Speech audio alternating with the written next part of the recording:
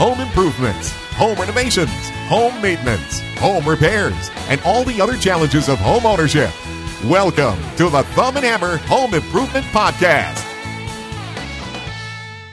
Hey guys, I'm Doug, and this is episode 39 of the Thumb and Hammer Podcast.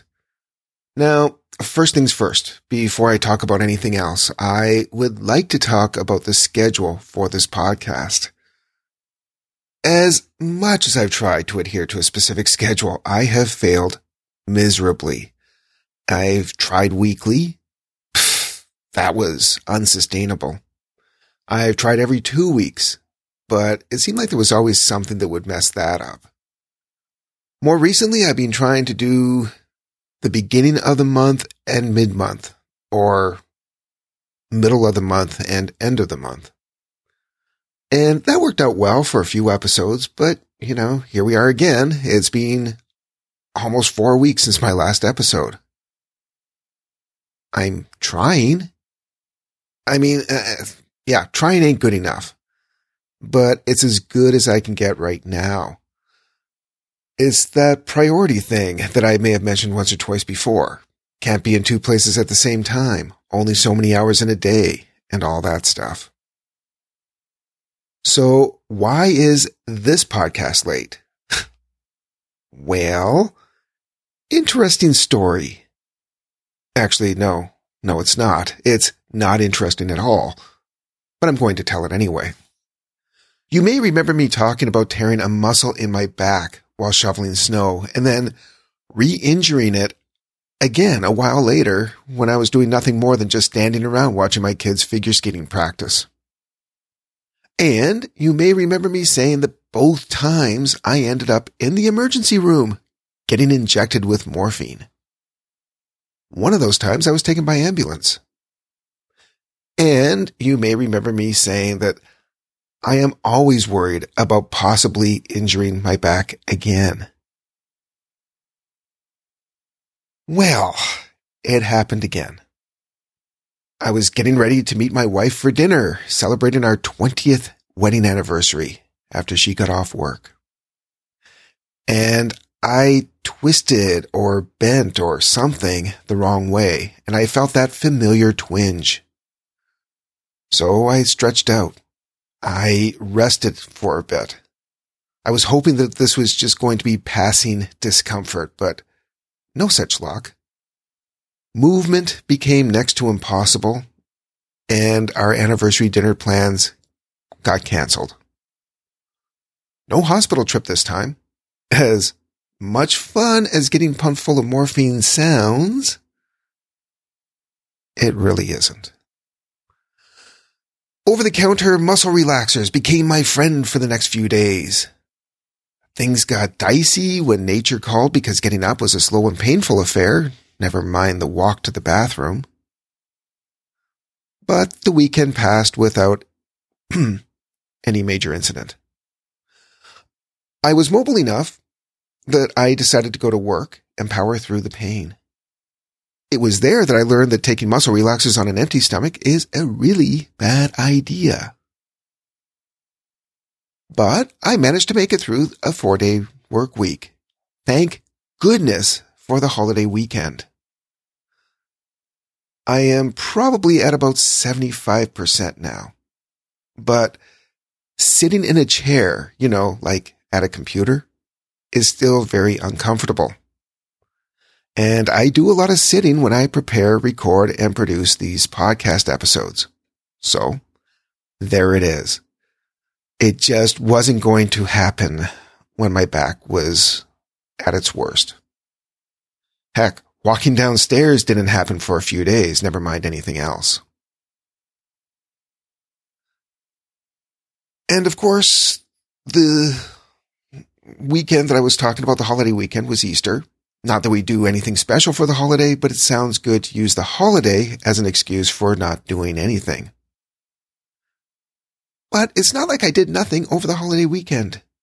I spent much of the day on Sunday in the garage, going through boxes and boxes of tools and hardware and fasteners and fittings. There was my stuff, which has been packed away for at least 3 years since we moved. There was other stuff that was my dad's, which has been packed away for more than a decade. And then there was the stuff that was still boxed up from the first time we moved back in 2003, which was the last time that I had an actual workshop. For the first time in a real long time, I am getting a clearer picture of exactly what I have. Plus, as an added bonus, I'm also finding those things that I knew I had, but didn't know where they were, so I went on about new ones. And as I get things organized, I can start to see how my workshop is going to come together. It's got a long way to go, but considering I had nothing for 13 years while we were living in the money pit, the idea of having a functioning workshop, even if it isn't perfect for the first little while, is making me very happy indeed. At this point, functional trumps perfection. Or, put it another way, something is better than nothing. And that is what I want to talk about today. The idea that sometimes you have to settle for something that simply does the job at first. For example, if you want to live in a $1 million mansion, you may have to start on the lowest rung of the property ladder and work your way up. But I'm not even talking about something that big. I'm talking about something smaller. Much smaller. I'm talking about a workbench.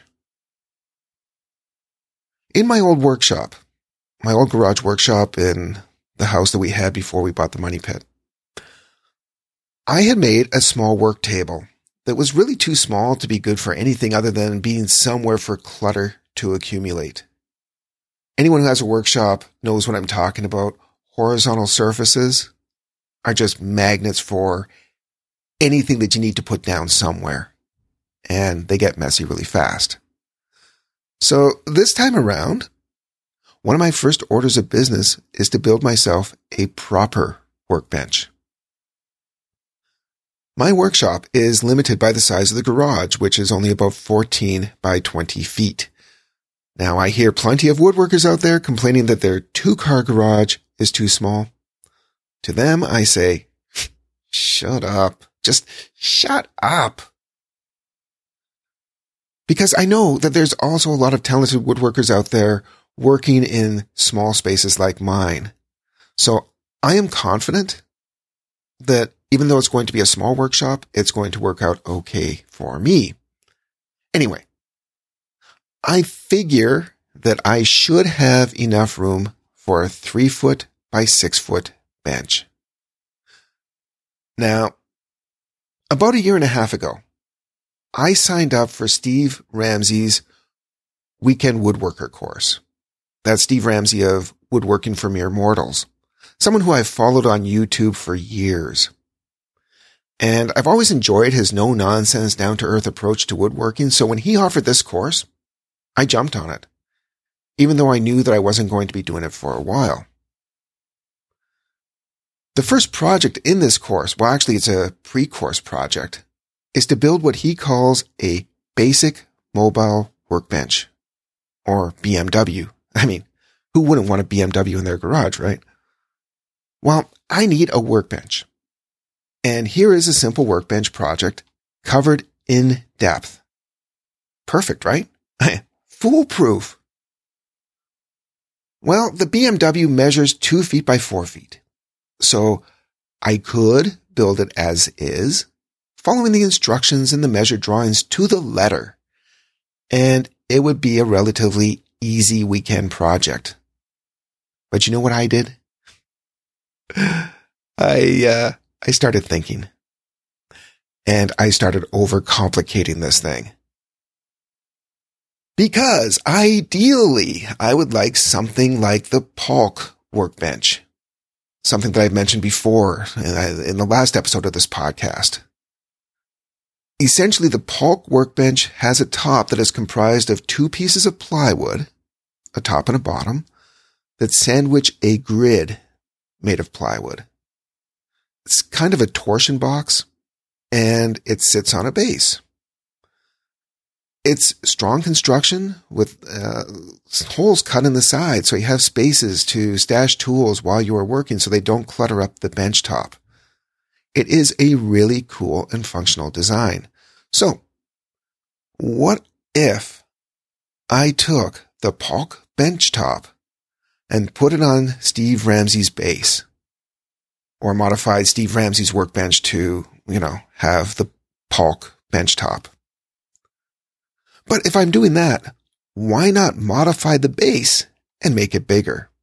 After all, I would like to have a 3x6 bench instead of a 2x4. So I would be upsizing Steve Ramsey's base and downsizing Polk's bench top, because Polk's bench top is 4 feet by 8 feet, which is way too big for the space that I have. I started scribbling down some sketches and figuring out some math. And as I did more research, I learned that the Polk bench wasn't designed to be a true torsion box. You see, a true torsion box makes a dead, flat surface possible. But a true torsion box also wouldn't have these neat little storage cubbies either. So what if I made sort of a hybrid between the two designs? What if?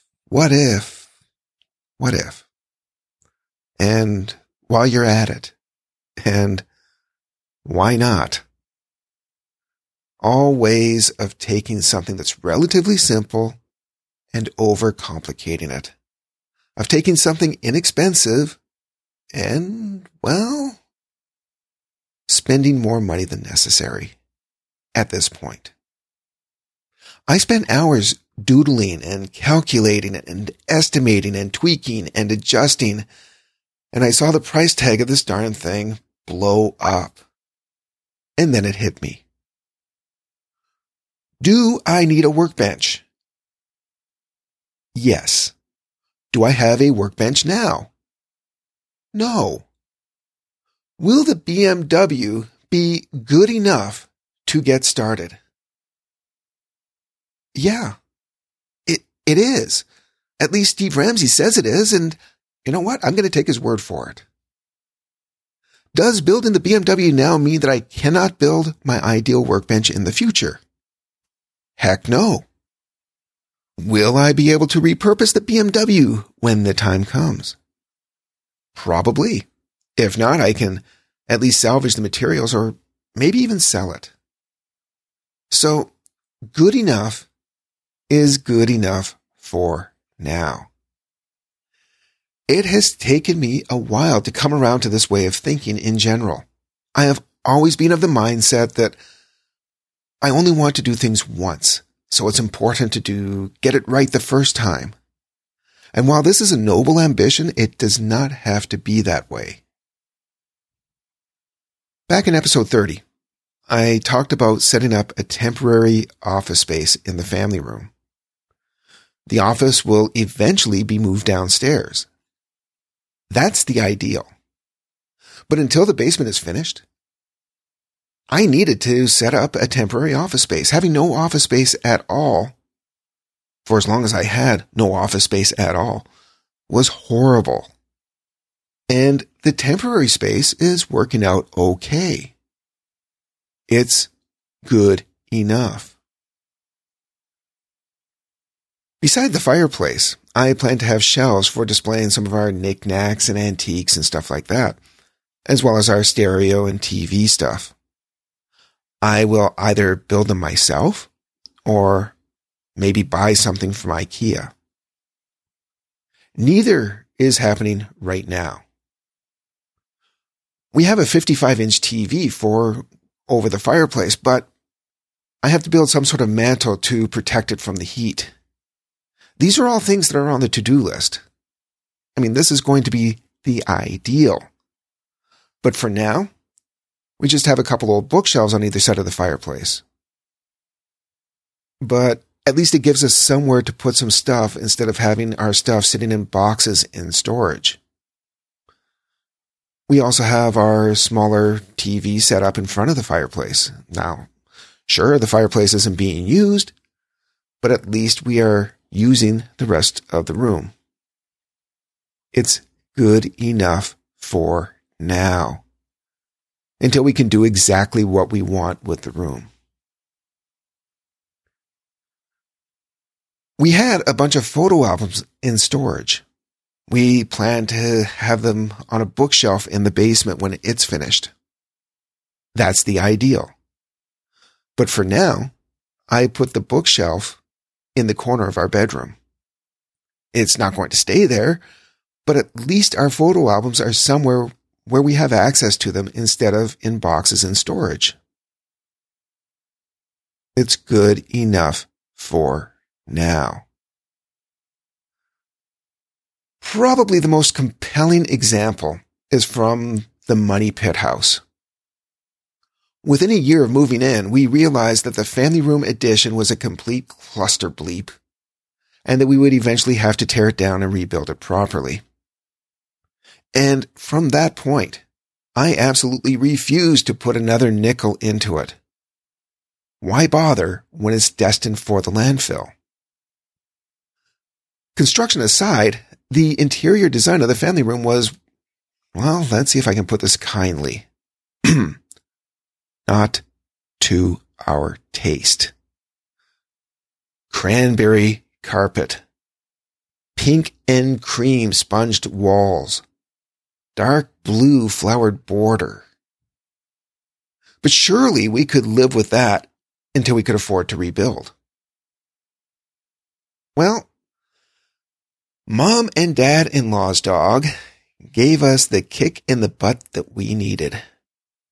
Keanu had a little bowel problem all over the carpet. And I swear, all over isn't much of an exaggeration. So there was that. And I also sat down and I figured out that it was going to be at least another 5 years before we could even think about the renovation. 5 years is a long time. So we removed the border, we painted the walls, and we had new carpet installed. The ideal would have been a rebuilt addition. But for now, paint and carpet were good enough. I wish that we had done it sooner. Well, maybe not before Keanu's redecorating, but the point is that we were living with something that we hated, while we were waiting until we could afford the ideal. It's all about finding that balance between want and finances and timing. Take, for example, your kitchen. Maybe it's seen its better days.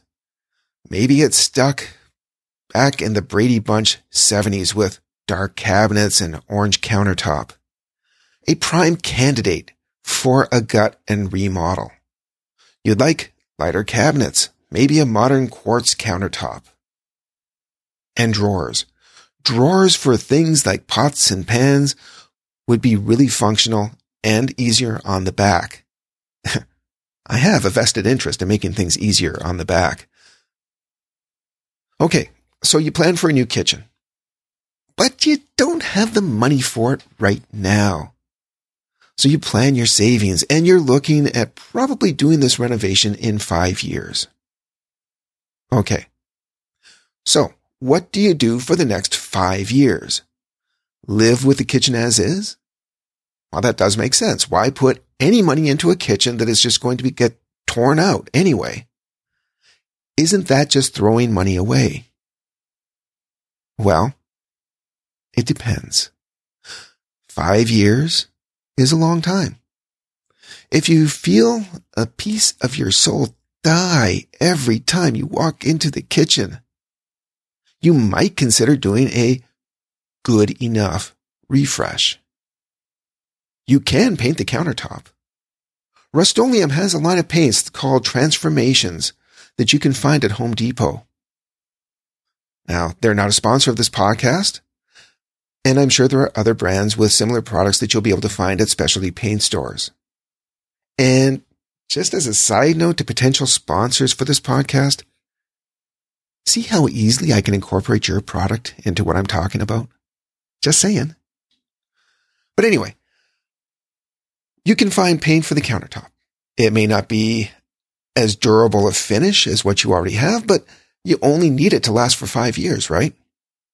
And the same goes for the cabinets. Why not paint them a color that you can live with for the next half decade? If it's not perfect, don't worry. It doesn't have to be. As for the drawers, if you want to invest a little more money, you can buy different slide-out organizers that fit inside your cabinet. Or, if you have some basic carpentry skills or want to develop some, you can make some drawers or slide-out shelves for inside the cabinet yourself. Buy some drawer slides and you are good to go. Just about every maker I follow has made drawers at one time or another, and you can find them on YouTube. I'll post a couple links in the show notes. But just do a search on YouTube for cabinet drawers or something like that, and something is bound to pop up. But anyway, keep the cabinet door and have the drawers inside. That way you won't have to obsess over the appearance. It's function that you're after. Because function over form in this case is what? Good enough. And if you do invest in store-bought organizers or slide-out shelves, you can either repurpose them in your new kitchen or elsewhere later. Or you can sell them online or at a garage sale so you're not just throwing them away. Good enough. Good enough runs so contrary to the messages that we hear. Tom Kreitler on the Money Pit radio show always says, do it right, do it once, and you never have to do it again. Or something like that. Mike Holmes always hammers home the message to make it right the first time. But if you are planning a renovation in the future anyway, why not experiment a little? Practice some different techniques. Now, I'm not talking about messing with electrical or plumbing or structural changes. Experimentation in those cases is a bad idea. But when it comes to superficial changes, go ahead. Why not? At least you're not going to be stuck looking at something that you hate. I mean, going back to our family room. Believe me, it was painful to spend our hard-earned money on new carpet when we only expected to have it for 5 years. But was it worth that to no longer have to live with cranberry carpet? Yeah, it was. That and covering the pink and cream sponged walls with a solid light green made the family room a much more tolerable space. I would say to myself, this all will eventually go, but for now, I can live with it. I don't think my sanity would have survived 5 more years of pink and cranberry. The point is, if you are planning a large-scale, big-ticket renovation for some time in the future, you are planning that renovation for a reason. There is something about what you have now that you want to change. All I'm saying is that you may want to consider making a smaller change to get you through the interim. It may seem like you're wasting money and that it would be best to put that money towards the big renovation, but trust me, I had that same mindset. A few strategic changes might be enough to make you feel better about your home. Especially, and this is important, especially if things keep coming up that push that renovation further into the future.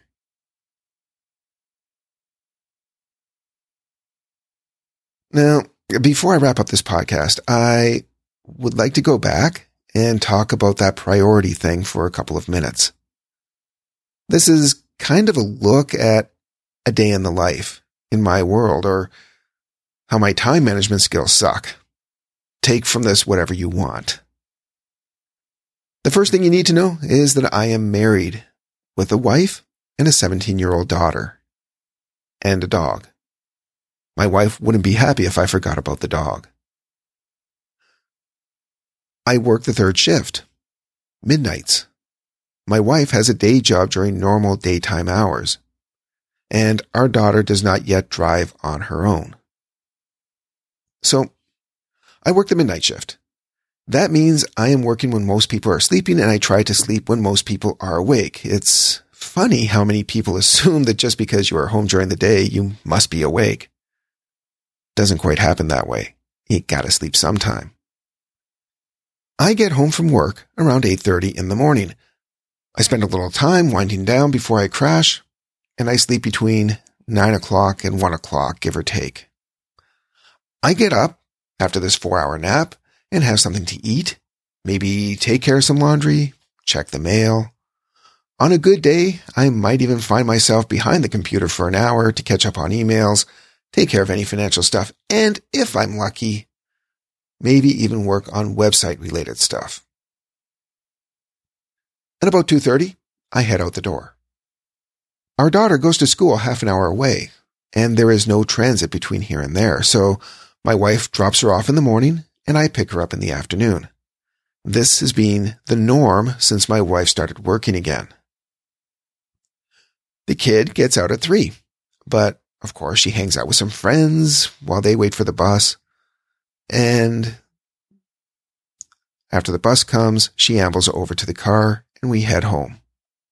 Some days, we may run a couple errands, like hit the grocery store for that night's meals or to replenish our weekly supplies. We get home just after 4 o'clock. My wife gets home between 5:30 and 6, so I plan dinner for 6 o'clock. The time between 4 and 6 is spent taking care of laundry, washing dishes, and meal prep. Some days I might even be able to steal a little more time at the computer. Between 6 and 7, it's quality time in front of the TV while we eat dinner.